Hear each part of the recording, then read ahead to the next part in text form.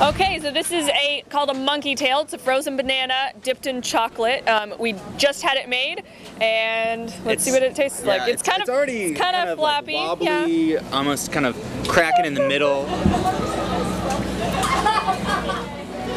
It's good.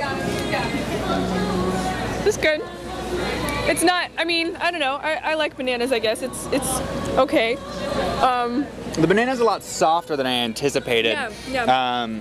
And that might come from having dipped it in hot chocolate. I imagined when a frozen banana would stay a little bit firmer, but it's sort of turned into a mush in there in a way. It's a good taste. It's a really good taste. The chocolate really complements the banana really well, but yeah, I don't know how I feel about it. Felt like it was a little flavorless.